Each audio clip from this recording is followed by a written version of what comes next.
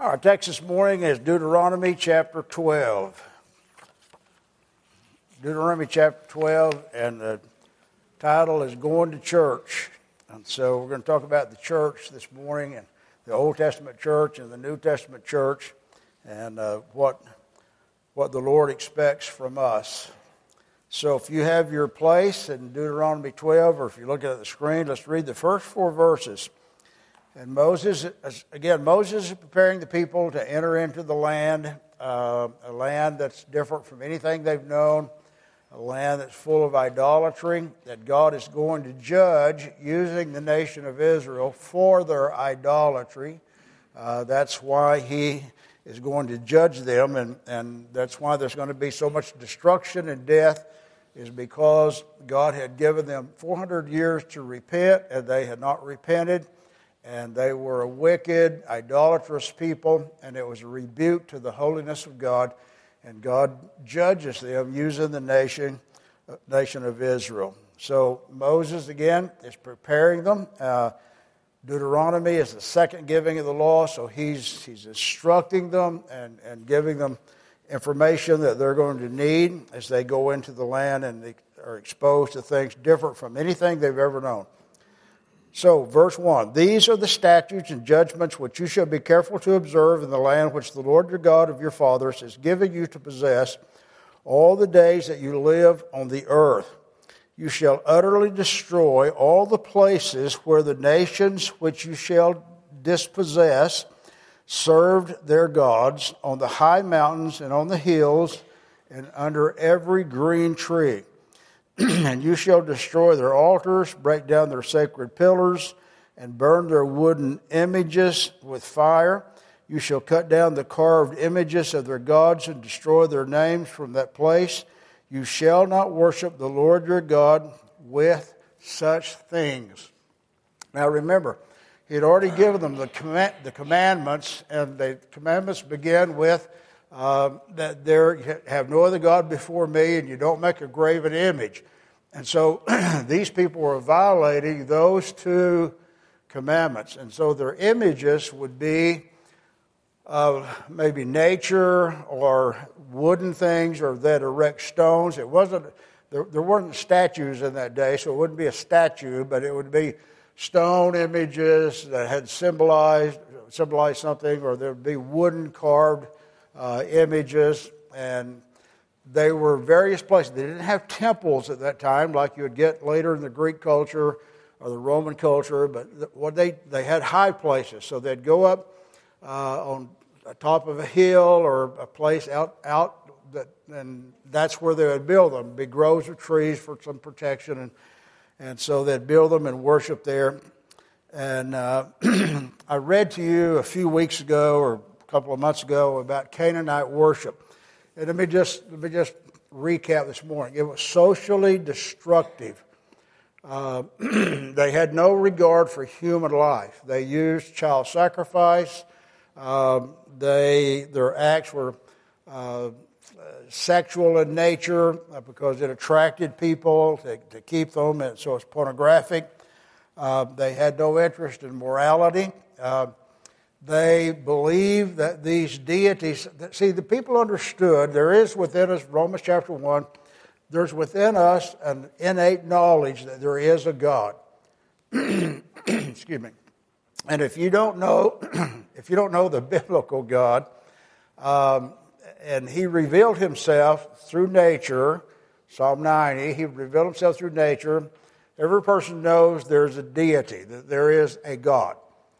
And so they have an innate nature to worship. So you want to worship. You recognize that the storms roll in. You recognize that there's the seasons. You see things come back to life in the spring. So you have this understanding that there's something that we don't know about that's creating life, and maybe they see the birth of a child, and even though they don't respect the child itself, they understand that this is a process. They had animals that gave birth, and so they knew that something gives life. And so they want to worship. And they want to be blessed of these gods. They fear them, and they want to be blessed of them. And so they want to appease them in some way. So they began to offer sacrifices and go through rituals to somehow appease these gods so that they would have a good crop. Imagine that you're trying to raise a crop or you're trying to raise a flock, and something comes in, destroys your flock, whether it's wild animals or whether it's some disease that you don't know about or some plague, or your crops get burned up because it doesn't rain, or they get burned up because there's a thunderstorm and the fire starts. So they want to appease, they think, okay, the gods are mad or the gods need appeasement, so they begin to do sacrifice. Or they want something personally, so they do sacrifice. So God hated it. It was a rebuke to God. And so they deserved to be destroyed. And the Lord, so Moses is saying, when you go into that land, don't be tempted to that. And we know the history, and we realize they didn't listen. They get tempted, and eventually they go into captivity. So we're going to move forward 1,000 years, and God sends the nation into captivity for this very problem because they get involved in idolatry. Even Solomon, the wisest man in the world, he built one of his wives a temple to Moloch, which you offered your children to Moloch. And Solomon did that. He built a temple for one of his wives to worship Moloch. And so this is a work-based worship. And the work-based part is that I've got to do something to appease a God that I don't know about so that I can have a good life, or so that I can get what I want out of life, or so I won't be damaged in life in some way. And so I've got to appease this deity that I don't know, that I don't understand. And so I have to do this for my benefit. You see, Christianity is just the opposite. Christianity is that Christ did something for us, that we be reconciled to God. And there's nothing that we can do. But I'll say this to you, and I say it to you, I think, maybe too often. Our temptation is to do the same thing, not to worship at an idolatrous altar, but to worship with the idea that I can do something to appease God, that I can do something to make God bless me, that I can do something to get His favor. And so we read things about, okay, how do you increase in spirituality, or how do you become a spiritual person? There's nothing wrong with that. I'm for that. I read those things. How do you be a disciplined person? How do you be, and that's not the same thing.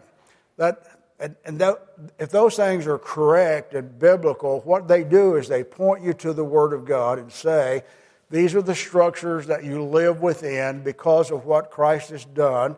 And when you live within these structures, your life is going to be more orderly. I won't say blessed, but more orderly, more functional, less chaotic. Your life, and just if we kept the Ten Commandments, which we can't, but if we did, we would have a less chaotic, a more orderly life, a more intimate relationship with God. We would be more at peace. We'd have more joy. And see, this is what God wants.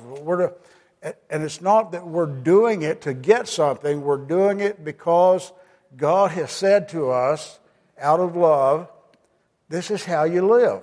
This is how life works.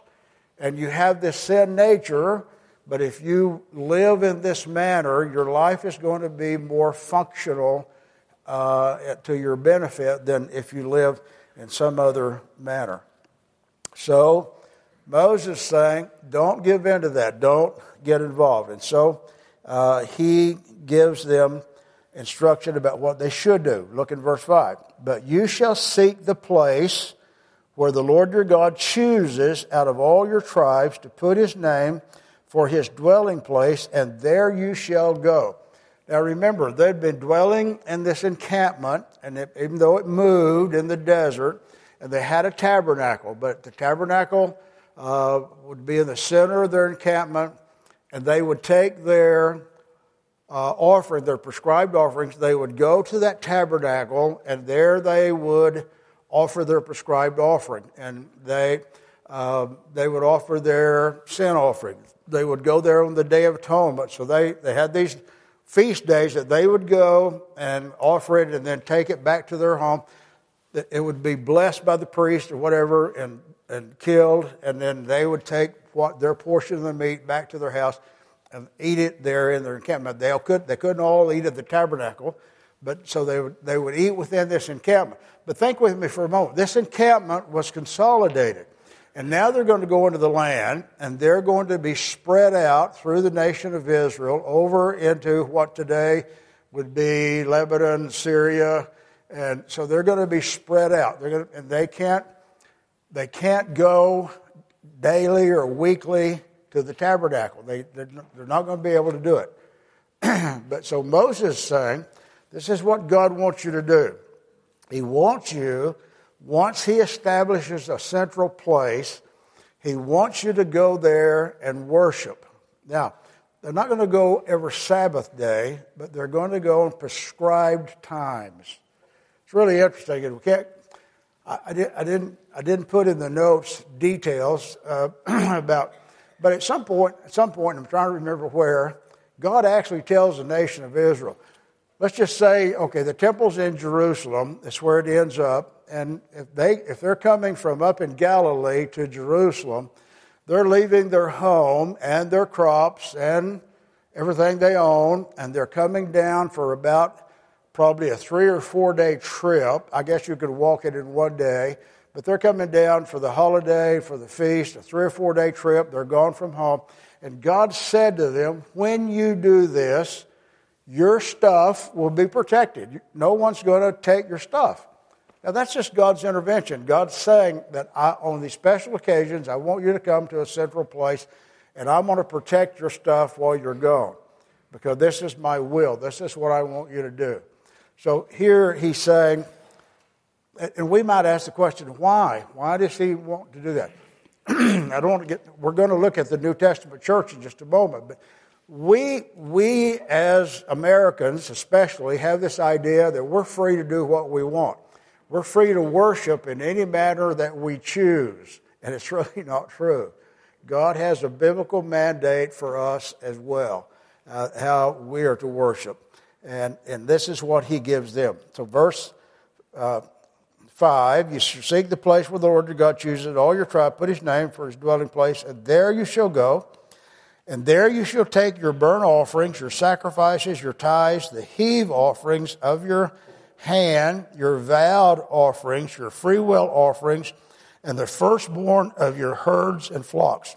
And there you shall eat before the Lord your God. You shall rejoice in all that you have put in which you have put your hand, you and your households, in which the Lord your God has blessed you. So go back again to verse 6.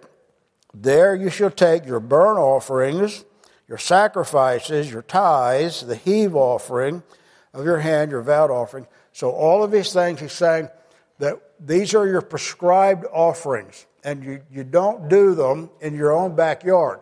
You don't do them in your own neighborhood. You do them at a place that God prescribes. And when we look at the nation of Israel from here forward, when they go into the land, the tabernacle is established at a place called Mizpah. And then it moves to Shiloh. And then it moves under David to Jerusalem. Okay, and then Solomon builds the temple in Jerusalem. Jerusalem, it's built on Mount Moriah, where Abraham offered Isaac. And it's called Mount Zion as well. So this is God's prescribed place. So this is the place they're to go to. And they're to go there on their feast days that's prescribed to them through Leviticus, and they're to bring their offerings that are prescribed to them and offer them then and there. Now remember, when God's dividing the land under Moses to the 12 tribes, he doesn't give the Levites any land except the places where they actually live. So he gave them cities to live in, but they don't have territory. They have enough land for a garden, but they don't have territory. And so they were to be supported by the other 11 tribes by giving their tithes and offerings and that's distributed to the Levites. The Levites were set apart to serve God and to serve the nation of Israel.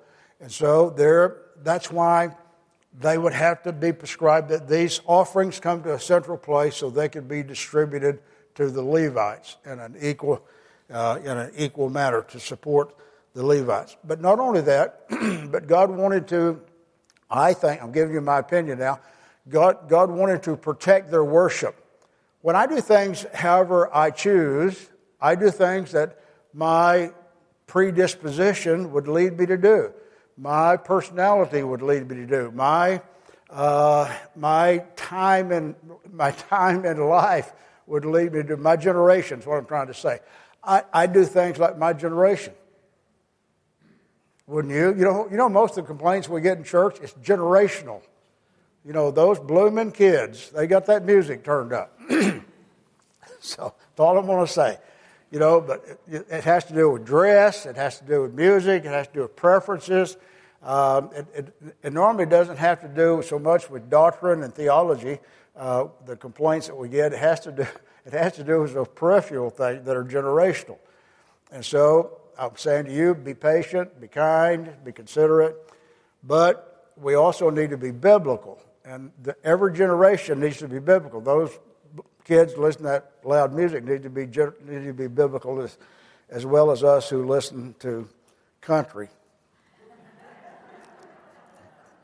gospel or whatever you call it. So, okay. And he says in verse 7, there you sleep before the Lord your God. You shall rejoice in all that you have put your hand, and you shall rejoice before the Lord your God, and you shall rejoice. Okay, let me start over. You shall eat before the Lord your God. You shall rejoice in all to which you have put your hand, you and your households, and which the Lord your God has blessed you. When they took an offering to the temple, they would, let's just say on Passover, they'd take a lamb that's unblemished, and the priest would kill it and drain the blood, and then they gave it back to the people, and the people would have a feast with it. So what they're saying is that when nearly all the offerings, some of them were burned completely, like a sin offering were burned completely, but these, most of the time you took your offering, the priest bled it, gave it back to you. They'd take a portion, a shoulder or a ham or whatever. Well, they didn't eat pork, but they'd take a portion of it for themselves, and then they'd give it back to you, and you would eat it as a family in celebration. So it'd be a feast time. So their worship was, there were feast times before the Lord. And they would say, this is God's blessing, and we're enjoying God's richest blessing, that what He's given to us, and it's been dedicated to Him. So that's what He's saying. Not what you eat at home, He's going to say, but these are your dedicated offerings that you're to go to the central location. Now, why? Because they would stay straight. They would stay orderly if they kept going to the central location. The priests would see to that. Their leadership would see to that. Verse 8, you shall not at all do as we are doing here today, every man doing whatever is right in his own eyes. So he's saying you can't just worship as you please. Verse 9, for as yet you have not come to the rest and the inheritance which the Lord your God has given you. But when you cross over the Jordan and dwell in the land which the Lord your God has given you to inherit, He gives you rest from your enemies round about, so that you dwell in safety. Then there will be the place where the Lord your God chooses to make His name abide. There you shall bring all that I command you, your burnt offerings, your sacrifices, your tithes, the heave offering of your hand. He repeats this, all your choice offerings which you vow to the Lord. And you shall rejoice before the Lord your God, you and your sons and your daughters, your male and female servants, the Levite who is within your gates, since he has no portion nor inheritance with you, but he still can rejoice. So isn't it interesting? He's saying you come and worship and you do it rejoicing. I'm going to read you what Spurgeon said. Spurgeon said, all Christian duties should be done joyfully, but especially the work of praising the Lord. I have been in congregations where the tune was dolorous, I don't know what that word means, dolorous to the very last degree, where the time was so dreadfully slow the spirit of the people had seemed to be so damp, so heavy, so dead, that we might have supposed that they met to prepare their minds for a hanging rather than for blessing the ever-gracious God. That's interesting. All right, are you joyous when you go into the service? Are you joyful? Or are you thinking, how long till lunch? You know, how long, is that preacher going to say the same things he always does? You know, what are we going to do? Spurgeon goes on, he said, we ought not to worship God in a half-hearted sort of way, as it were now our duty to bless God, but we felt it to be a weary business, and we would get it through as quickly as we could and have done with it, and the sooner the better. No, all that is within me, bless his holy name. God cares how you go to church. God is worshipped by the way you express yourself. God is worshipped with your spirit and attitude. You remember Jesus meets the woman at the well, John 4, and we always, we key on the fact she was a wicked prostitute, and the Lord said, we key on those things. But remember, he preached to her. What did he preach? God is a spirit. The most important passage, I think, is that God is a spirit and must be worshipped in spirit and in truth. Okay, the truth is doctrine. It's theology. The truth, there is one God. He has one Son, and there is a Holy Spirit. There's a Trinity, and God gave His Son to pay the ultimate price of sacrifice that we might be reconciled back to God. We are a love gift. You are a love gift of the Father to the Son.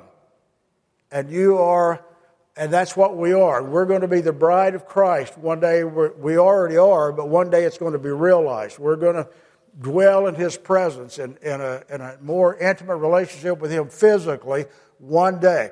And so when we realize that truth, then we are to worship in spirit. Our spirit has to be involved. And how does your spirit get involved? Well, it can either be a depressing spirit, as Spurgeon said, that he's experienced, or it can be a joyful spirit. But you're grateful for that, in spite of the problems in your life. You remember, the children of Israel came out, and the whole time they murmured. They murmured. Dear God, we murmur. We murmur about everything.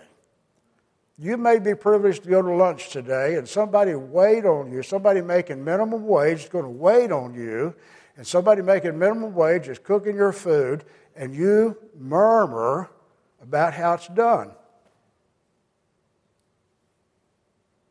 Do I get an amen on that?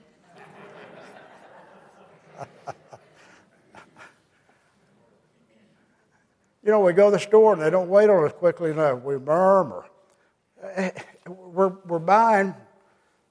We have money to buy things. We're buying things that are prepackaged and prepared for us, and we murmur about the time frame. I'm just trying to get you to realize we go through life murmuring. The children of Israel did, and we do it. And we do it so easily. We do it so casually. We don't even know we're doing it. And God's saying, don't you rejoice the fact you belong to Christ?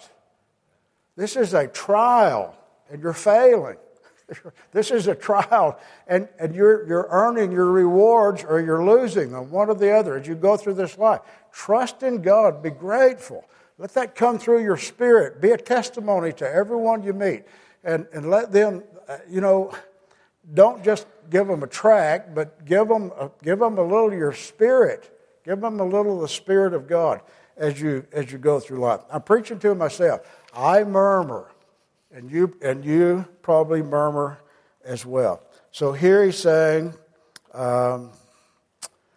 where are we? We got to verse 12, and then he said, you're to rejoice before the Lord your God, you, your sons, your daughters, your male, female servant, the Levite who is within your gates, since he has no portion nor inheritance with you. Do your children, do your grandchildren believe that you rejoice when you come to church? Do you rejoice when you come to worship? do you rejoice as you have a rejoicing spirit? Then verse 13, take heed to yourselves that you don't offer your burnt offerings at every place that you see, but in the place which the Lord chooses in one of your tribes where you shall offer your burnt offering, and there you shall do all that I command you. Now, he repeats it. He's repeated that twice. And now verse 15. However, you may slaughter and eat meat within all your gates, whatever your heart desires, according to the blessing of the Lord your God, which he has given you. The unclean and the clean may eat of it, of the gazelle and the deer alike. Only you shall not eat the blood, you shall pour it out on the earth like water. Verse 17, you may eat within your gates the tithe of your grain or your new wine or your oil or the firstborn of your herd or your flock or any of your offerings which you vow of your freewill offerings or of the heave offering of your hand. But you must eat them before the Lord your God in the place which the Lord your God chooses, your son, your daughter, your male servant, female servant, etc. Okay, so he's making a distinction here. If we went into 1 Corinthians and we went to chapter 10, which is where we're getting this umbrella of learning from the nation of Israel, what it begins in the first part of 1 Corinthians 10, we're to learn from them in their wilderness journey and not make the same mistakes, is what Paul tells us there. But later in the chapter, it teaches us that there is an issue of meat and blood. And what was happening in 1 Corinthians 10 that Paul's writing about is that it had evolved to the place that no one would eat meat unless it was offered to an idol, because the Bible teaches that the life is in the blood. Okay, the life is in the blood. So you bleed someone out, they're dead. They're dead. So the life is in the blood.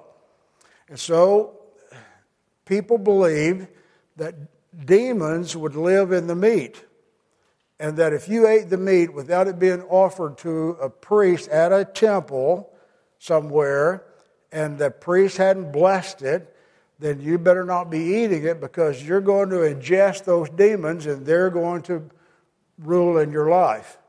And so, here, all the way before this takes place, it's taken place in Israel, in the land of Israel, the promised land, all the idolatrous nations, it's already taken place.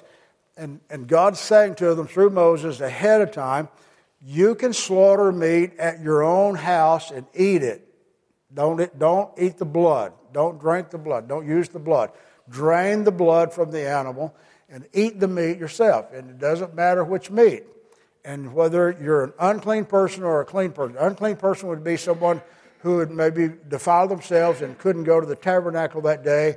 Or an unclean person might be someone who's not pure blood Israeli or the Levite who's there. He said, not the Levite, but whoever else is there.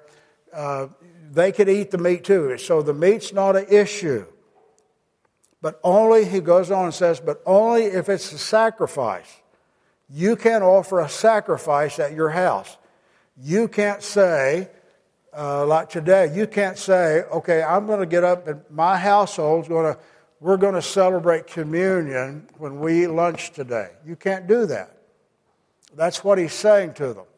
He's saying that you can't offer your sacrifices at your house. You've got to take those to the central location that God chooses and offer your sacrifices there. But you can eat meat anytime. You can eat the same meat. It's the same meat you're going to go and offer at some time. So the meat is not holy.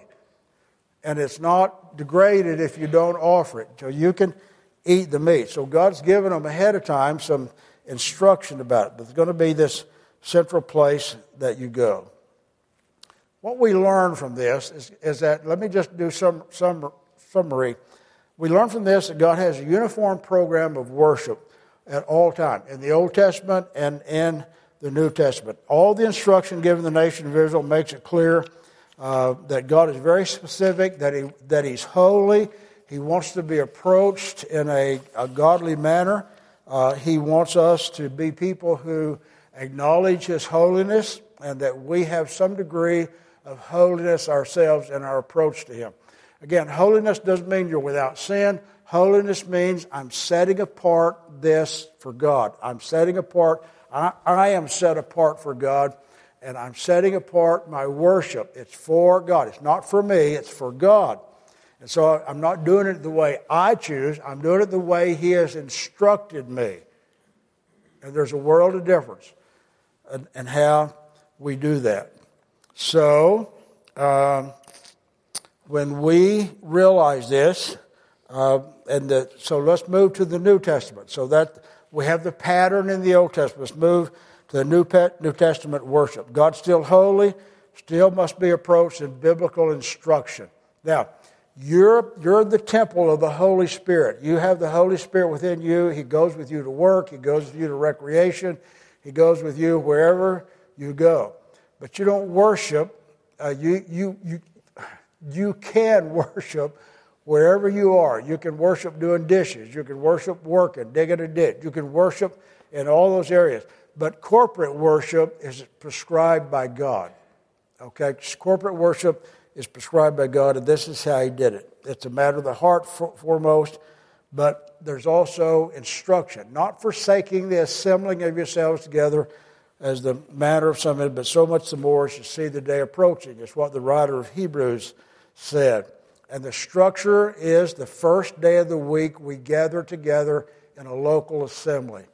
The first day of the week is the Lord's Day. It's the pattern given in the New Testament. It's an assembly of believers. When you look at the New Testament word church, the church literally means, it's ecclesia in Greek, and it literally means assembly. Okay? If you think about the Reformation, during the Reformation, the Roman Catholics predominantly, they would say that the word church in the New Testament means the hierarchy structure. It's the Pope, it's the cardinals, the bishops, the priests. It's the structure, not the buildings. We're not talking about the building. We're talking about the hierarchy, the corporate structure. Okay? But the Reformation came about, and the battle was that they killed each other over the fact that when they interpreted the Scripture into English, the common people began to think that word means assembly. It doesn't mean the Pope and the priests and it means when the assembly of the people come together. So that's what the word church means. We are to assemble together, and we do it on the Lord's Day. There's to be leadership, pastors, elders, deacons, teachers. There's to be prayer, instruction, preaching, teaching, baptism, and communion. The New Testament patterns to be a part of assembly. We're under authority. I'm to be under authority. You're to be under authority of the assembly and the leadership of the assembly. Trying to hurry up because I spent too much time on the first part. Okay. So, we're to be under the authority of the New Testament doctrine, teaching, leadership, and of each other. Okay, so we're under authority of the assembly together. We're under the authority of each other corporately. Ephesians 5:25, Christ loved the church and gave Himself for her, that He might sanctify and cleanse her, that He might present to Himself a glorious church. Okay, so let's talk about what's He saying about church. Okay, in the New Testament, the word church, again, the assembly, is used in various manners. Sometimes it's used of the universal church, and it's of every saved person from the resurrection of Christ until Christ comes again, and that program is ended. So the church age is ended when Christ comes again, Revelation 19. Okay, so what happens is that we're all brothers and sisters in Christ. We're all in Christ. But some are already dead. Some of us are living. Some are yet to be born if Christ tarries. But we're all in Christ. We're all going to make up the bride of Christ. We're the universal church, but we're not assembled. We're not assembled together yet. And then sometimes people use the word, and sometimes very seldom in the New Testament, but the word is used as all the people who believe in Christ who are living today. Okay, so around the world today, there are people meeting on the Lord's Day in Christ's name, and they belong to Christ. They're part of His church. You got it? Okay. They're part of His church. Down the road at Bellevue or First Baptist, wherever, they're a part of His church. But that's the predominant use in the New Testament. The word church means a local assembly. We're a church, they're a church. First Baptist is a church, Stonegate is a church. We're individual churches, we're local assemblies. And the Bible requires us to be a part of a local assembly. When you assemble together, when we take communion next week, the instruction for communion is when you come together. When you come together, you partake of communion. Okay, so the pattern predominantly is the local assembly, and there we participate in two church ordinances, baptism and partaking of communion or the Lord's Supper. Let me give you a little brief information about church structure or organization.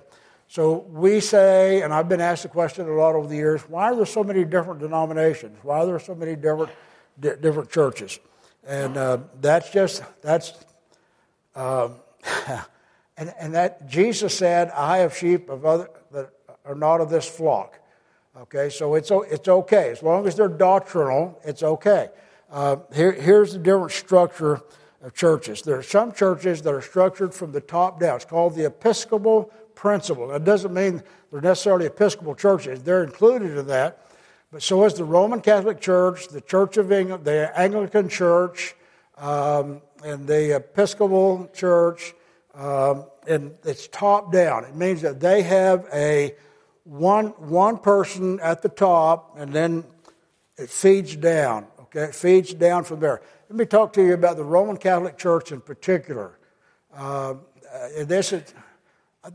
Here, the problem with the Roman Catholic Church is not the people who attend there. The problem, their doctrine is heretical. Their doctrine will lead you to hell because what they believe and what they teach, what their published doctrine is that when Christ died, the grace of Christ resides in the hierarchy of the church. It resides in the hierarchy, and that grace is dispensed down from the Pope, through the cardinals, to the bishops, to the priests, and then to the people. Okay, to the congregation, to the people. And the people can receive that grace if you keep the ordinances. Is that what they call them? Ordinances? If you keep the ordinances, you're baptized, you don't sin, you take communion, you go to confession. If you do your works, you receive that grace. But the church can withhold that grace, and the church can tell you whether you can get married or whether you can get a divorce. The church can tell you how you live. The church can tell you whether you're in or out. When it comes time when you die, whether you go to heaven or you don't go to heaven. The church, they are the repository of grace that came through the death of Christ. But the Bible teaches that there's one mediator between man and God, and that's the man Christ Jesus. It's not a hierarchy. Okay, so that's the problem with the Catholic Church. It's not the people that you know who are Catholic. I think there are a lot of Catholics who are saved because they don't really know what their church teaches and they read the Bible. And there are some Catholic people who teach the Bible. And so I think there's a lot of Catholic people who are actually saved. But if you're following Catholic doctrine, you're lost. How sad is that? Because there are a billion people who are doing that today. There's over a billion people who are part of the Catholic Church. Okay, and then let's talk about other New Testament churches then. There are churches that are organized under the Presbyterian principle. Doesn't mean they're a Presbyterian church, okay? We're not talking about that denomination. But the Presbyterian principle means that they're under an oversight of a board or a national organization. It means that we would elect someone from our church to be representatives to the state assembly and maybe to the national assembly, but we would be under the authority as a congregation of a national assembly. They would tell us what to do. if you listen to the news, you read it carefully, there's a lot of conflict going on today. It's happened here in Midland with the Lutheran Church.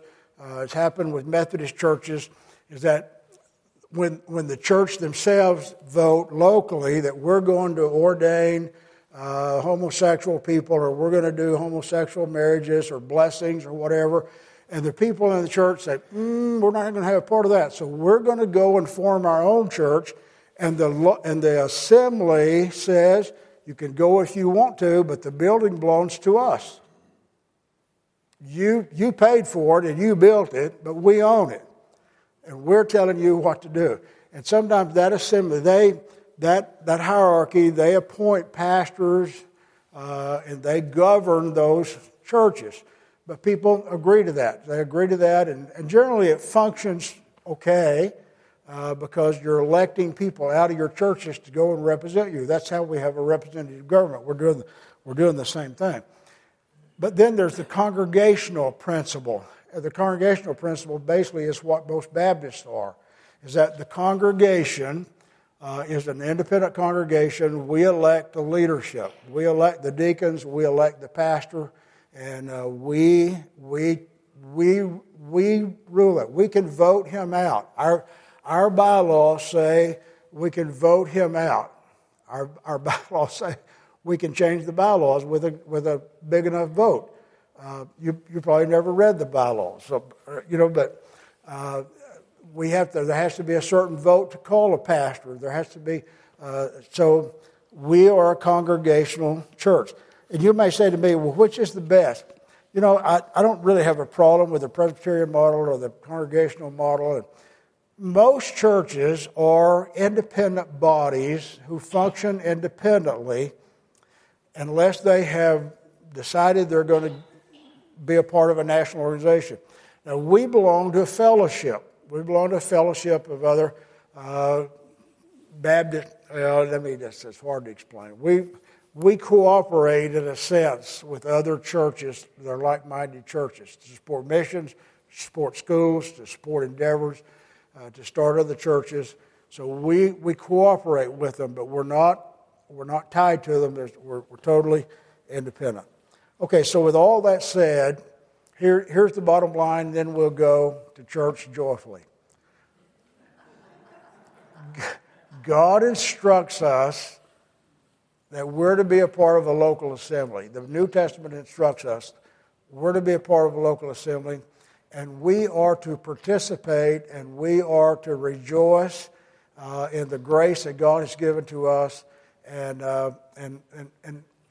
why does he want us to do that? Does he hemming us in? No, he's blessing us. He's blessing us. You're a blessing to me. You've taught me. You encourage me. You support me. You pray for me. I do that for you. That's what God intended. He intended for us to worship together. Sometimes you lift my spirit, and sometimes, hopefully, I lift your spirit. And that's what God intended for us to do. We're a part of a body. Paul describes it that there's a head, there's arms, there's feet, there's kidneys, there's all, and we're different parts, but together we function to the glory of God. Together we worship. Together we exalt Him. And together we are blessed. Together we're blessed. There's no such thing in the New Testament as a Christian without a church home. Now, you might be in between, but there's no such thing as that you worship on your own all the time and do it your way. That's not the principle given in the Old Testament. That's not the principle given in the New Testament. Pray with me. Our Father, we do want to honor you. Lord, we don't want to be like the nation of Israel to grumble and mumble, but we want to focus on the things that really matter. Lord, the fact that you've loved us, that Christ died for us, that we're redeemed eternally. And Lord, I might be suffering today, or I might be despondent over the issues of life, whether they're personal or whether they're national. But Father, it has nothing to do with the grace that you've given to me in Christ. And so let me be a person, Lord, who rejoices. I pray that for all these people listening this morning, that we might be people who rejoice because of what Christ has done, that you have loved us and met our need, and, Lord, forgiven us, adopted us in your family, that one day we're going to, Lord, abide in your presence, and the riches of your glory will be expressed to us. And, Lord, let that be our hope. Let it be our motivation and our worship, that, Lord, we are grateful, thankful people without any sense of murmuring. Please help us. God, help us. In Christ's name we pray. Amen. Well, Lord bless you. We'll see you in church, smiling and happy.